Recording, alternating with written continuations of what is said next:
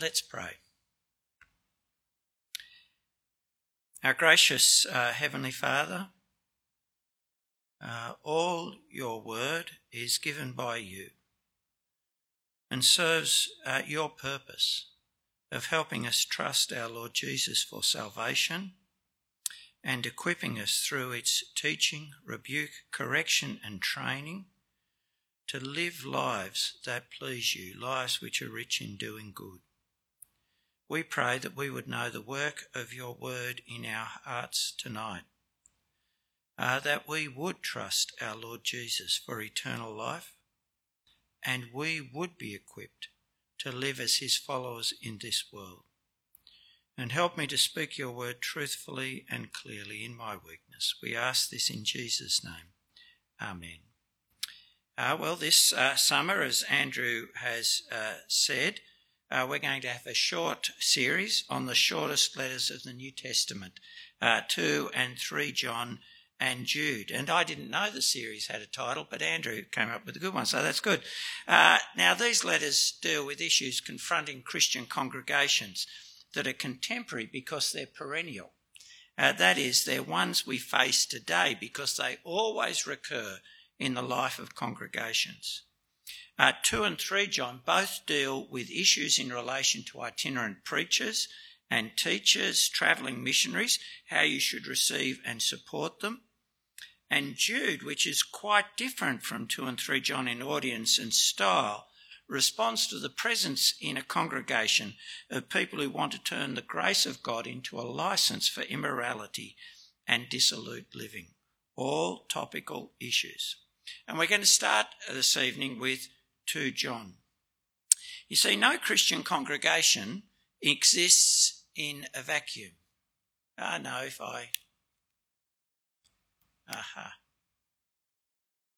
Nope.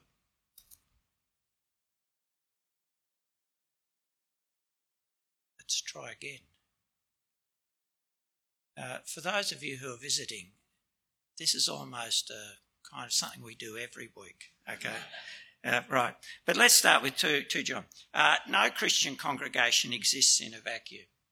We're always having to engage with other Christians, including other Christians who claim an authority to teach us.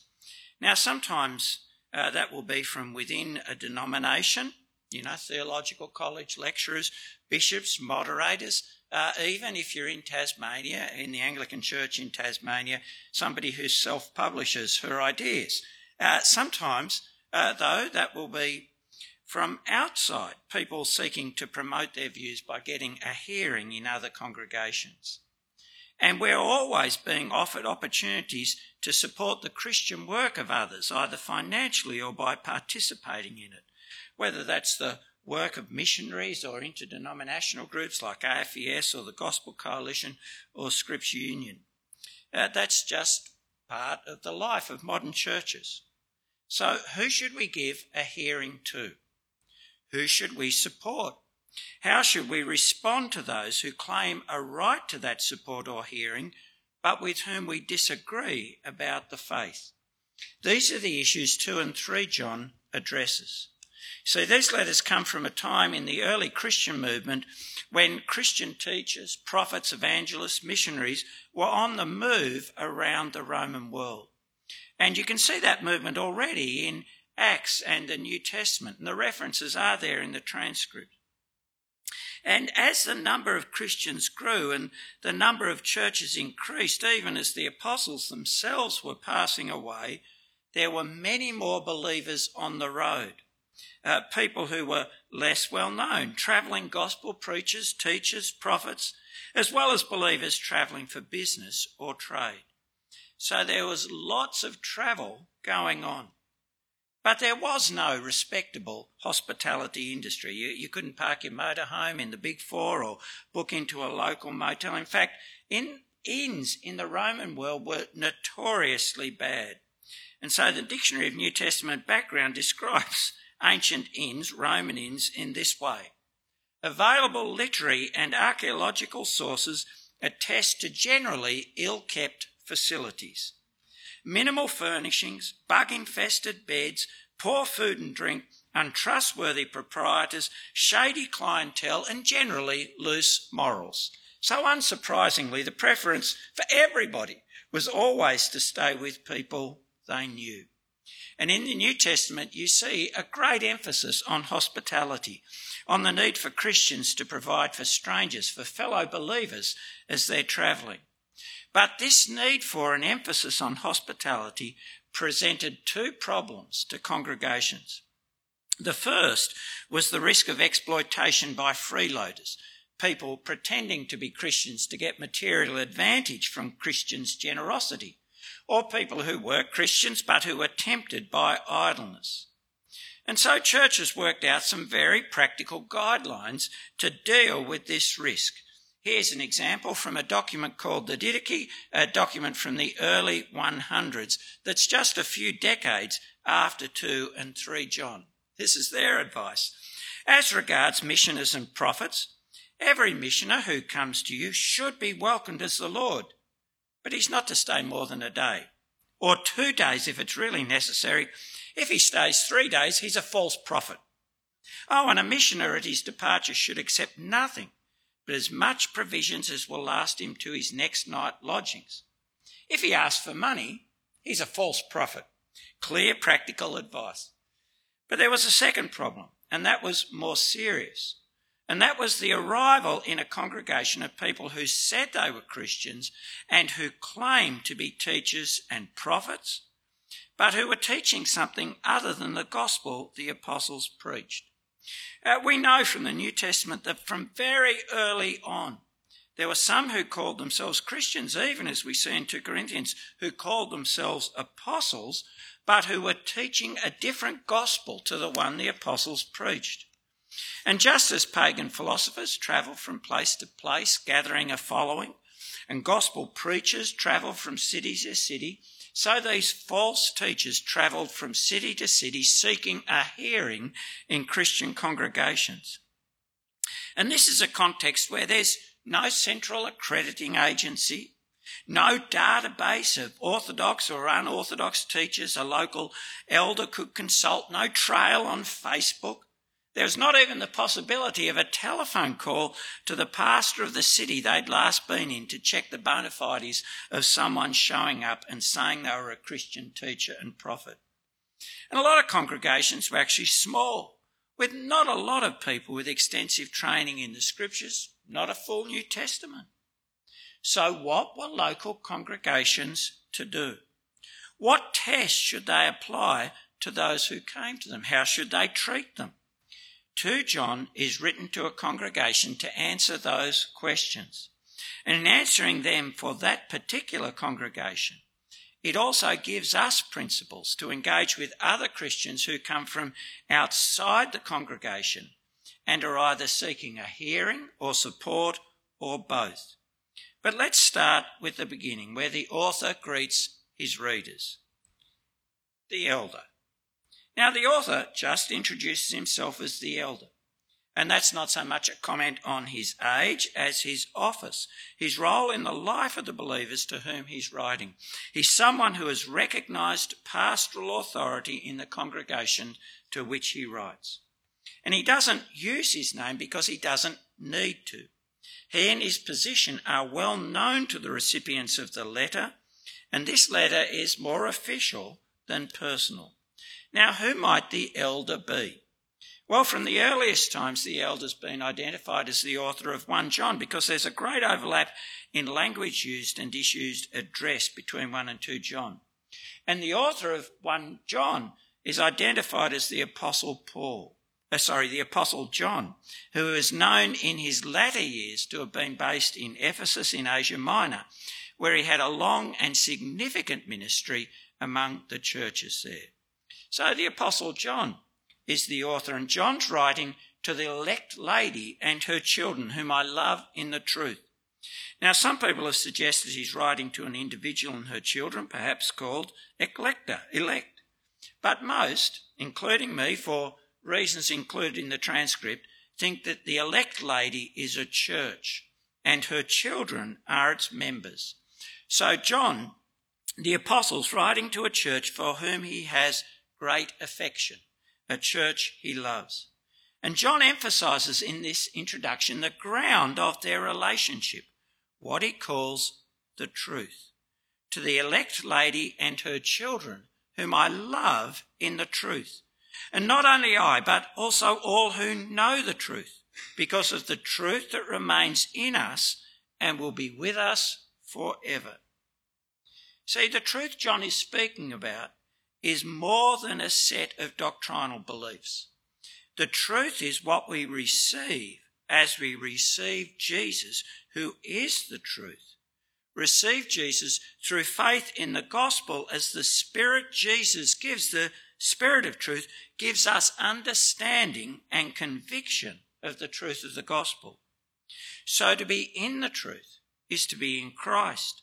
To know the truth is to know Christ in his word, to have a relationship with him by believing his word. And the truth of Christ remains in us as the Spirit of Christ writes it on our hearts so that it transforms our lives. And it is Christ, the truth himself, who will be with us forever. It is this truth, this shared commitment to believing in the Lord Jesus as he's proclaimed in his gospel, particularly that he is the Son of the Father, that creates a relationship between all believers. And it's a permanent relationship, one that goes beyond this life, for the truth remains in us and will be with us forever. Now, the fact that it's the truth that creates this relationship should give us pause for thought. You see, sometimes in the modern church it's suggested that for the sake of unity amongst people who say they're Christians, we should be less insistent on the truth of the gospel. And what can drive that advice is, say, a desire to maintain as many as possible in a common front against the secular world, or to maintain denominations as inclusive of as many people as possible, because numbers equal money and influence, especially if you're at the heart of the denomination. But while there's always a need to distinguish what is of central importance from secondary matters, and always a need to ask if we have understood the scriptures correctly, minimising the truth, compromising the truth, will never sustain or improve Christian fellowship, relationships of genuine love amongst believers. For those relationships are founded on the truth, experienced in our shared embrace of the truth of Christ in his fullness given to us in his gospel. Diminishing the truth as the ground of relationship with other believers will only attenuate and diminish, not increase, the love that's shown.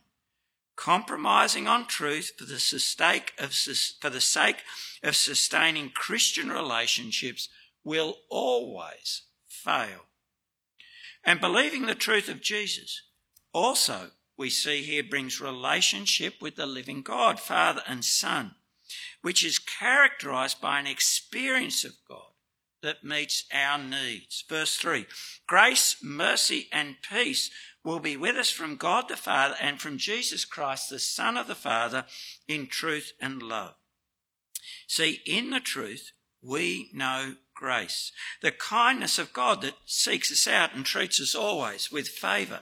We know mercy that forgives our sin. And as a consequence of grace and mercy, we have peace. Peace with God, so that we know now that the living God is always for us. And we can always turn to him for help and protection. But let's pause, because let's face it, grace, mercy, peace, they're familiar Christian words just here, right, in an introduction that's so easy to pass over. But actually, grace, mercy and peace are life-transforming experiences. See, grace really is amazing, isn't it? When all is lost, when we are lost, doomed because of our sin, to have God, as he has done, come to bring us to himself, to safety, because he freely chooses to bring us to himself by the Son coming to die for us. Well, that changes everything, doesn't it? Oh, to know we deserve judgment, to tremble before God's justice, and to be shown the mercy that pardons us. To be able to live every day knowing you're at peace with the God who rules all things, who makes the sun rise, who knows every hair on your head, who always achieves his purpose, is faithful to his promises. To know grace, mercy, peace will be ours from the Father and the Son, who reigns over all.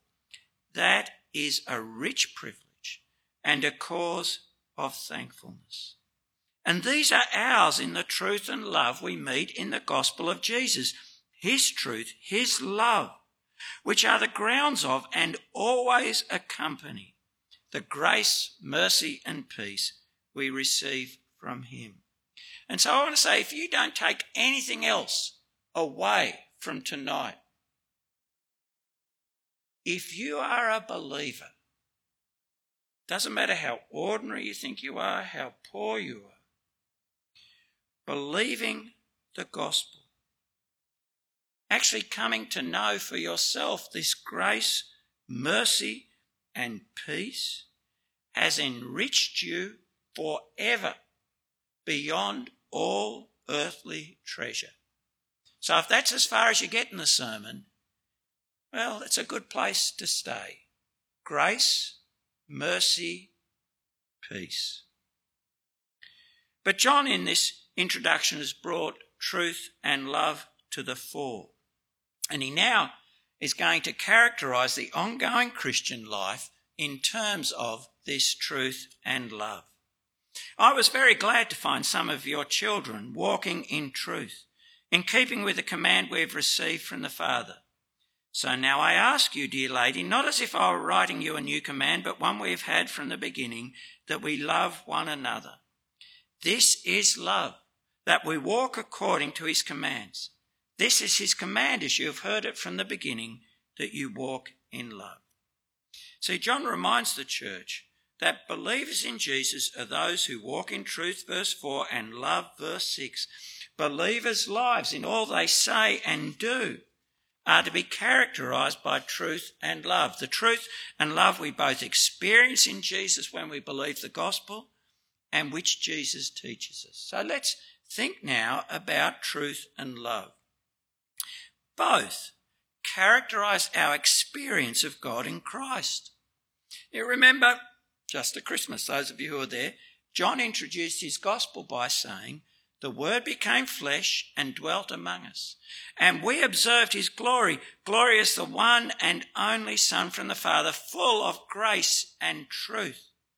And he goes on to say that grace, which in John is actually God's steadfast love from the Old Testament. He goes on to say that grace and truth come to us through Jesus Christ. And in John's Gospel, having introduced it this way, this experience of truth and love then focuses on his death for our sin on the cross. In knowing Christ died for our sins, in believing the Gospel, every believer in Christ experiences God's truth and love. The call to walk in truth and love is a call to be like Christ, because we have received truth and love in Christ. And both truth and love, they're not empty words. They have content given by God. See, truth has content.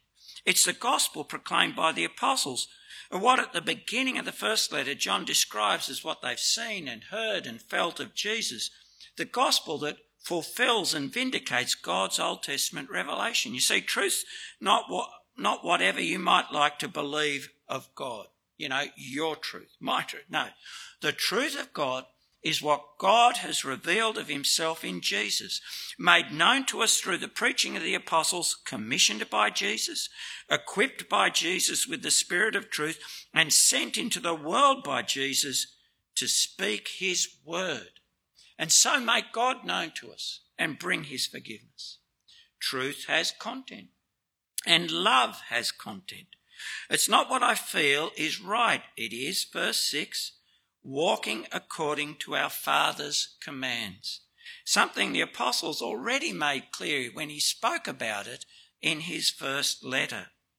Oh, the one who says, I've come to know him, and yet doesn't keep his commands is a liar, and the truth is not in him. But whoever keeps his word, truly in him the love of God is made complete.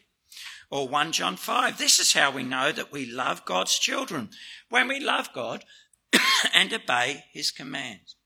And so if in this coming year you want to be more loving, and you should want to be more loving, if you want to know how to love people, meditate on God's law. And when you have children, if you want your children, here's a parenting tip, getting ahead of you, right?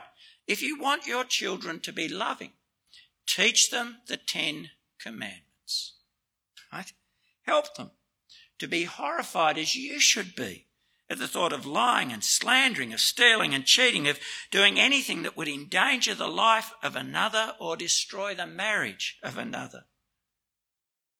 Love has content. And notice, both truth and love are commanded.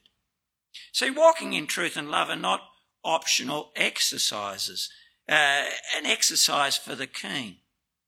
Walking in truth and love is the beginning, middle and end of the life of every believer. And it is commanded. We are commanded to repent and believe the gospel, to change our minds to embrace God's truth. And so we're not at liberty to pick and choose from it what we like or to set aside parts of it. To refuse to believe what God has said is sin. Oh, and we're commanded to love God and our neighbours. And Christians are especially given the new commandment by our Lord to love one another as he's loved us.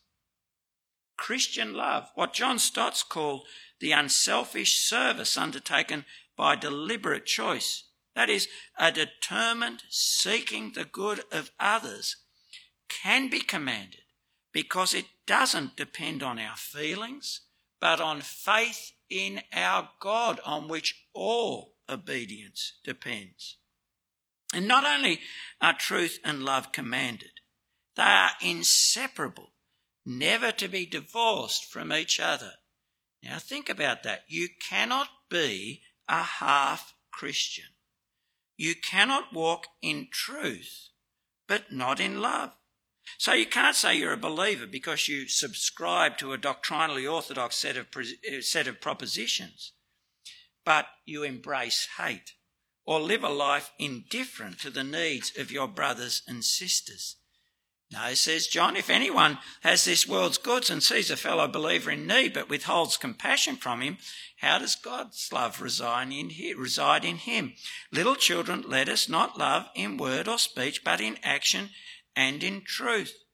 And so it's always good to ask of what we say or do, is it loving?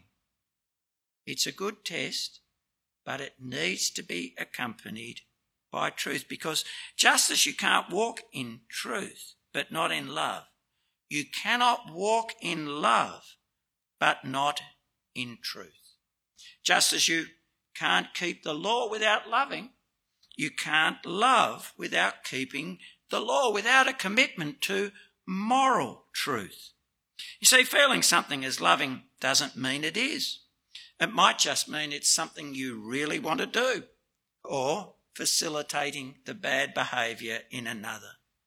So, for example, loving parents will discipline their children even if they don't feel like it, because they know that as we sow, so we reap in God's world, and so bad behaviour like lying or lack of self-control will reap bad outcomes.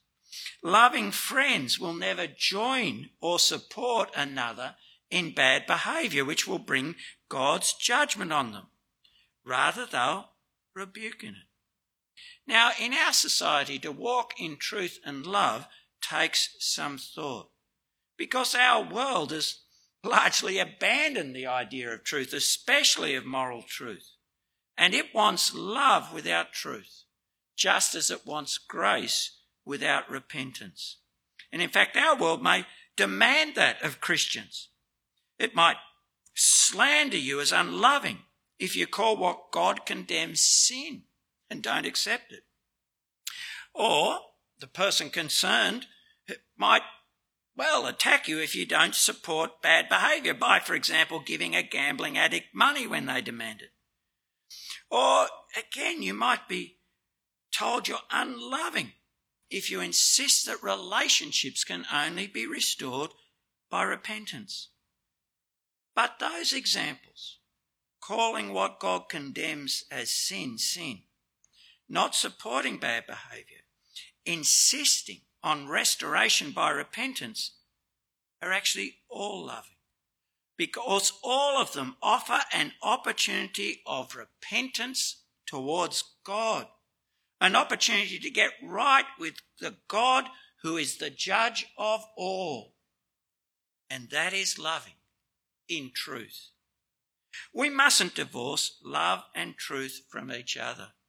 And doing so is the cause of much grief and difficulty in the present, and it can imperil people's eternity. So, think of ending one year, moving into the next. How are you going? Walking in truth and love. Because that is the Christian life. But don't be in a rush to answer. You actually need to know God's word. Meditate on his truth to answer that. And yes, you need time to prayerfully reflect on your life to answer it. Perhaps that's something you can do as you wait for the year to end. But that is the Christian life, walking in truth and love. But why does John give this summary here? And why does John emphasise the need to walk in love in this summary? See, knowing what is coming as we do, because we read the whole book, in this context, the stress on love surprises us, doesn't it? When dealing with false teaching, we'd expect him to stress the command to walk in truth. Yet John introduces what he says about false teachers with a because. It's not there in the English translation, but it's so important. This is what he writes. This is the command, as you've heard it from the beginning, that you walk in love, because many deceivers have gone out into the world. See, John wants you and I to know that resisting false teaching is not about power. It's not about a commitment to some kind of sterile and abstract truth. No, resisting false teaching is about love. And why that's the case becomes clear as we consider their error and its consequences. Many deceivers, he writes, have gone out into the world. They don't confess the coming of Jesus Christ in the flesh. This is the deceiver and the Antichrist. The error of these teachers I want to bring in to the congregation in John's care is about Jesus. They don't confess the coming of Jesus Christ in the flesh. Now, we're not given a lot of detail about their thinking, but it appears that they're claiming that the physical man Jesus was not the Saviour or Son of God. Jesus Christ, in their view, actually Jesus Christ, he was an exalted heavenly Saviour, a spiritual figure who may have temporarily inhabited the body of the man Jesus, and may have brought spiritual enlightenment by his teaching. But he was not one with the man Jesus in his birth or death. You see, they were denying what John affirmed at the beginning of his gospel, that the eternal Word who is with God in the beginning and who is God became flesh, came amongst us as a real man. Now, this is the error John's already addressed in his first letter. Who is a liar, if not the one who denies that Jesus is the Christ? That one is the Antichrist, the one who denies the Father and the Son, or 1 John 4. This is how you know the Spirit of God. Every spirit that confesses that Jesus Christ has come in the flesh is from God. But every spirit that does not confess Jesus is not from God. This is the spirit of the Antichrist. Now, John doesn't elaborate on why they deny Jesus Christ has come in the flesh, but it is a devastating denial. See, denying Jesus Christ has come in the flesh severs the link between what the Lord Jesus is doing in the Old Testament, which speaks both of the goodness and redemption of creation, of the establishment of the rule of God in his Christ over his people and all creation. Denying Jesus has come in the flesh actually denies atonement through the death of Jesus, real forgiveness of all our sin. Denying Jesus has come in the flesh makes the resurrection into a spiritual symbol, not the conquest of death, the death we experience in the death of our bodies. Denying Jesus has come into the flesh turns salvation by grace into an elitist salvation by works. Only those who can follow the teaching of Jesus perfectly, as these false teachers peddle it, can be saved. There's no salvation through the gracious provision of forgiveness. To deny Jesus is the Christ in the flesh, the Son of God who became incarnate, is to destroy the gospel. It's to preach another faith. This error is the one John's already countered in his first letter with his insistence on the physical, tangible experience of Jesus by his followers. At the very beginning of his letter, he insists that what he and other apostles preached is, as I've said before, what we have heard, what we have seen with our eyes, what we have observed and have touched with our hands. A real man walking amongst them, a real man dying, a real man rising. And yet now this same error is coming to the church John is writing to. And he characterises those bringing it as deceivers. That is, people who are just telling lies, things they've made up from their own imaginations, as opposed to the apostles telling us what they've seen and experienced, what God made known to them through his real Son. Deceivers and antichrists. That is, even though they may talk about their spiritual Christ, suggest that they're rescuing him from ignorance, these people are actually opposed, anti to the real Jesus Christ, denying him his victory and reign. And John warns his readers of the seriousness of believing them, of what's at stake. Watch yourself, he says, so that you don't lose what we have worked for, but that you may receive a full reward. Anyone who does not remain in Christ's teaching but goes beyond it does not have God. The one who remains in that teaching, this one has both the Father and the Son. Watch out, he says. And he's talking to us. Believers, you see, are responsible for themselves to be alert and to reject error. You can't outsource that vigilance. And we need to be alert, because being taken in by them, believing their lie, will only result in loss. The loss of what all believers strive for, our eternal reward. So it is really serious to believe their error, to go beyond and not remain in Christ's teaching. Now, Christ's teaching, you could also say it as the teaching of Christ. And that is both teaching about Christ and teaching by Christ. Because Christianity's view of Jesus originates with Jesus, for he is the one who teaches us about himself. For example, think of all the I ams in the gospel. I'm the vine, I'm the good shepherd, I'm the resurrection and life. They are all given by Christ himself. And as you heard in John 14, and it's repeated throughout the gospel, Jesus is the one who teaches that he's sent from the Father, that he's in the Father and the Father's in him, that he is one with the Father. And the Lord Jesus is also the one who teaches us that he must die, must be lifted up to draw all men to himself. Teaching the apostles found so hard. It all starts with him. To go beyond, to put your own ideas in the place of what Jesus has taught us about himself is dangerous, says John, because it means you won't have God. Now, having God's a strange way of speaking, isn't it?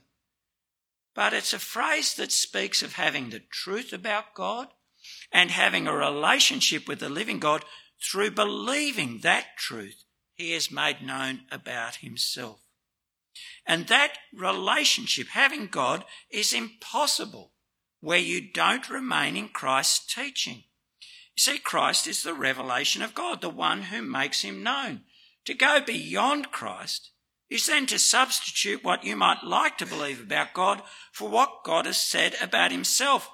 And that just leaves you relating to an empty, powerless fiction.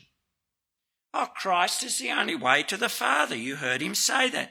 To go beyond Christ is to have lost the way, to be unable to come to the Father.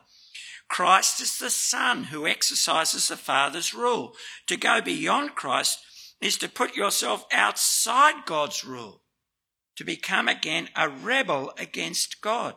Oh, Christ is the only one who can give the Spirit of God. And so to go beyond Christ is to be unable to worship the Father as he desires, in spirit and truth. By contrast, the one who remains in that teaching, this one, says John, has both the Father and the Son. See, taught by Jesus, we can confess Jesus as he is, the unique Son of the Father. And trusting him, we can know the Father as our Father through faith in the Lord Jesus. And knowing and trusting, we have relationship with both the Father and the Son. The Father who's our Father, the Son who is our Saviour. You see, in the Christian life, believers grow like fruitful trees by staying put in the teaching of Christ. Believers make progress in truth and love, by remaining in the truth of Christ. And it's because this danger brought by this false teaching is real and serious that John has stressed the need to walk in love, because love will take action to prevent this teaching, which brings catastrophic loss, finding a foothold in their congregational life. Love will take the action John now commands. If anyone comes to you and does not bring this teaching, don't receive him into your home, and do not greet him, for the one who greets him shares in his evil works. So John is very clear that believers must not do anything that would support the spread or reception of lies. And so there must be no material support. In the case of the people to whom John is writing, that's making available the hospitality of believers' homes. In our case, well, that material support usually takes the form of giving money. We mustn't give money to false teachers. Oh, and John says there must be no form of association or recognition that suggests we endorse them and their teaching. For his first readers, that was giving them a greeting. For us, it might be advertising their events or joining their team or sharing a platform with them. But John's clear, isn't he? The one who greets him shares in his evil works. And it is an evil work to deny someone eternity. Now, we might be uncomfortable with the clarity of John's instruction not to associate with these deceivers, fearful even of the world's mocking our lack of unity, or perhaps of the condemnation of other believers who might prize unity over truth. But John's not talking about separating from unbelievers, or about how we might treat other believers with whom we might differ on a wide range of subjects. John is talking about how to respond to someone claiming to be a teacher of the Christian faith, who by their denial of Jesus Christ is destroying the faith and so denying people the opportunity of salvation, condemning them to eternal judgment. In these cases, we mustn't confuse love with middle-class politeness, with being nice. Oh, and we mustn't give way to fear of conflict. See, Jesus didn't. He wasn't nice. Remember, he could say to the Pharisees who shut the door of the kingdom in people's faces things like this. Woe to you, scribes and Pharisees, hypocrites! Woe to you, blind guides! Snakes, broods of vipers! How can you escape being condemned to hell? That's the Lord Jesus speaking. So there is good reason to be careful about whom we associate with. Good reason to insist, like AFES or the Gospel Coalition or the Presbyterian denomination, to only give a platform to those who can agree to their doctrinal statement. And there's also good reason to not take part in interfaith services as if all religions are equal. Because you see, we don't want to suggest or give the impression that you can have a relationship with a living creator God without faith in Christ Jesus, the Son of God. We don't want to suggest that there really are other ways to the Father. Now, of course, you have to be discerning about what matters. But there are things that matter, that are matters of life and death. For example, what we believe about the Lord Jesus, his incarnation, atoning death, resurrection.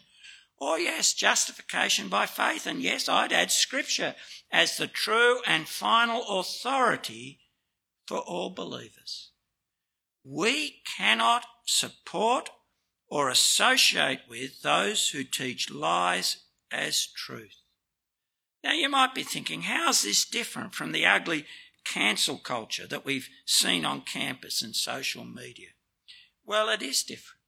Not providing a platform to someone is quite different from preventing someone from using a platform another has provided for them. They're two different things. We don't provide a platform. See, congregations are not debating societies. We've been brought into existence by the living God through the gospel of his Son, through which gospel he's made us his own. And our life is in holding fast to the truth of the gospel, remaining in the teaching of Christ. Well, John's given them a lot to think about and some clear instructions to keep them going. And he's actually used up his one piece of parchment because that's what's determined the length of this letter. It's about 300 words, one piece of parchment. But he knows he's got a lot more to say for their benefit. But rather than write, he wants to see them and talk face to face. And I know I've given you a lot to think about already, but here's just one other kind of incidental thing. What John writes here is a good reminder to us in a world of text and emails that in John Stott's words, talking face to face is a more satisfactory method of communication between persons than writing. Spoken words are less easily misunderstood than written words, because it's not only by language that the speaker conveys his meaning, but by the tone of his voice and the expression on his face. Take that to heart, all you who are good with your thumbs, right? There is no substitute for personal relationship and in-person visits for communication that can build up someone in truth and love. And let me say, some of you know this by experience, I will never engage with you in any kind of long or detailed issue by text or email. I want to talk with you. Well, it's a little letter, but hopefully it's given you and me a lot to think about. As we go into the new year, let's be people who walk in truth and love because we have met these. We know them for ourselves in our God, Father, Son, and Spirit. The God who in bringing us to know his truth and love has shown us grace, mercy, and peace.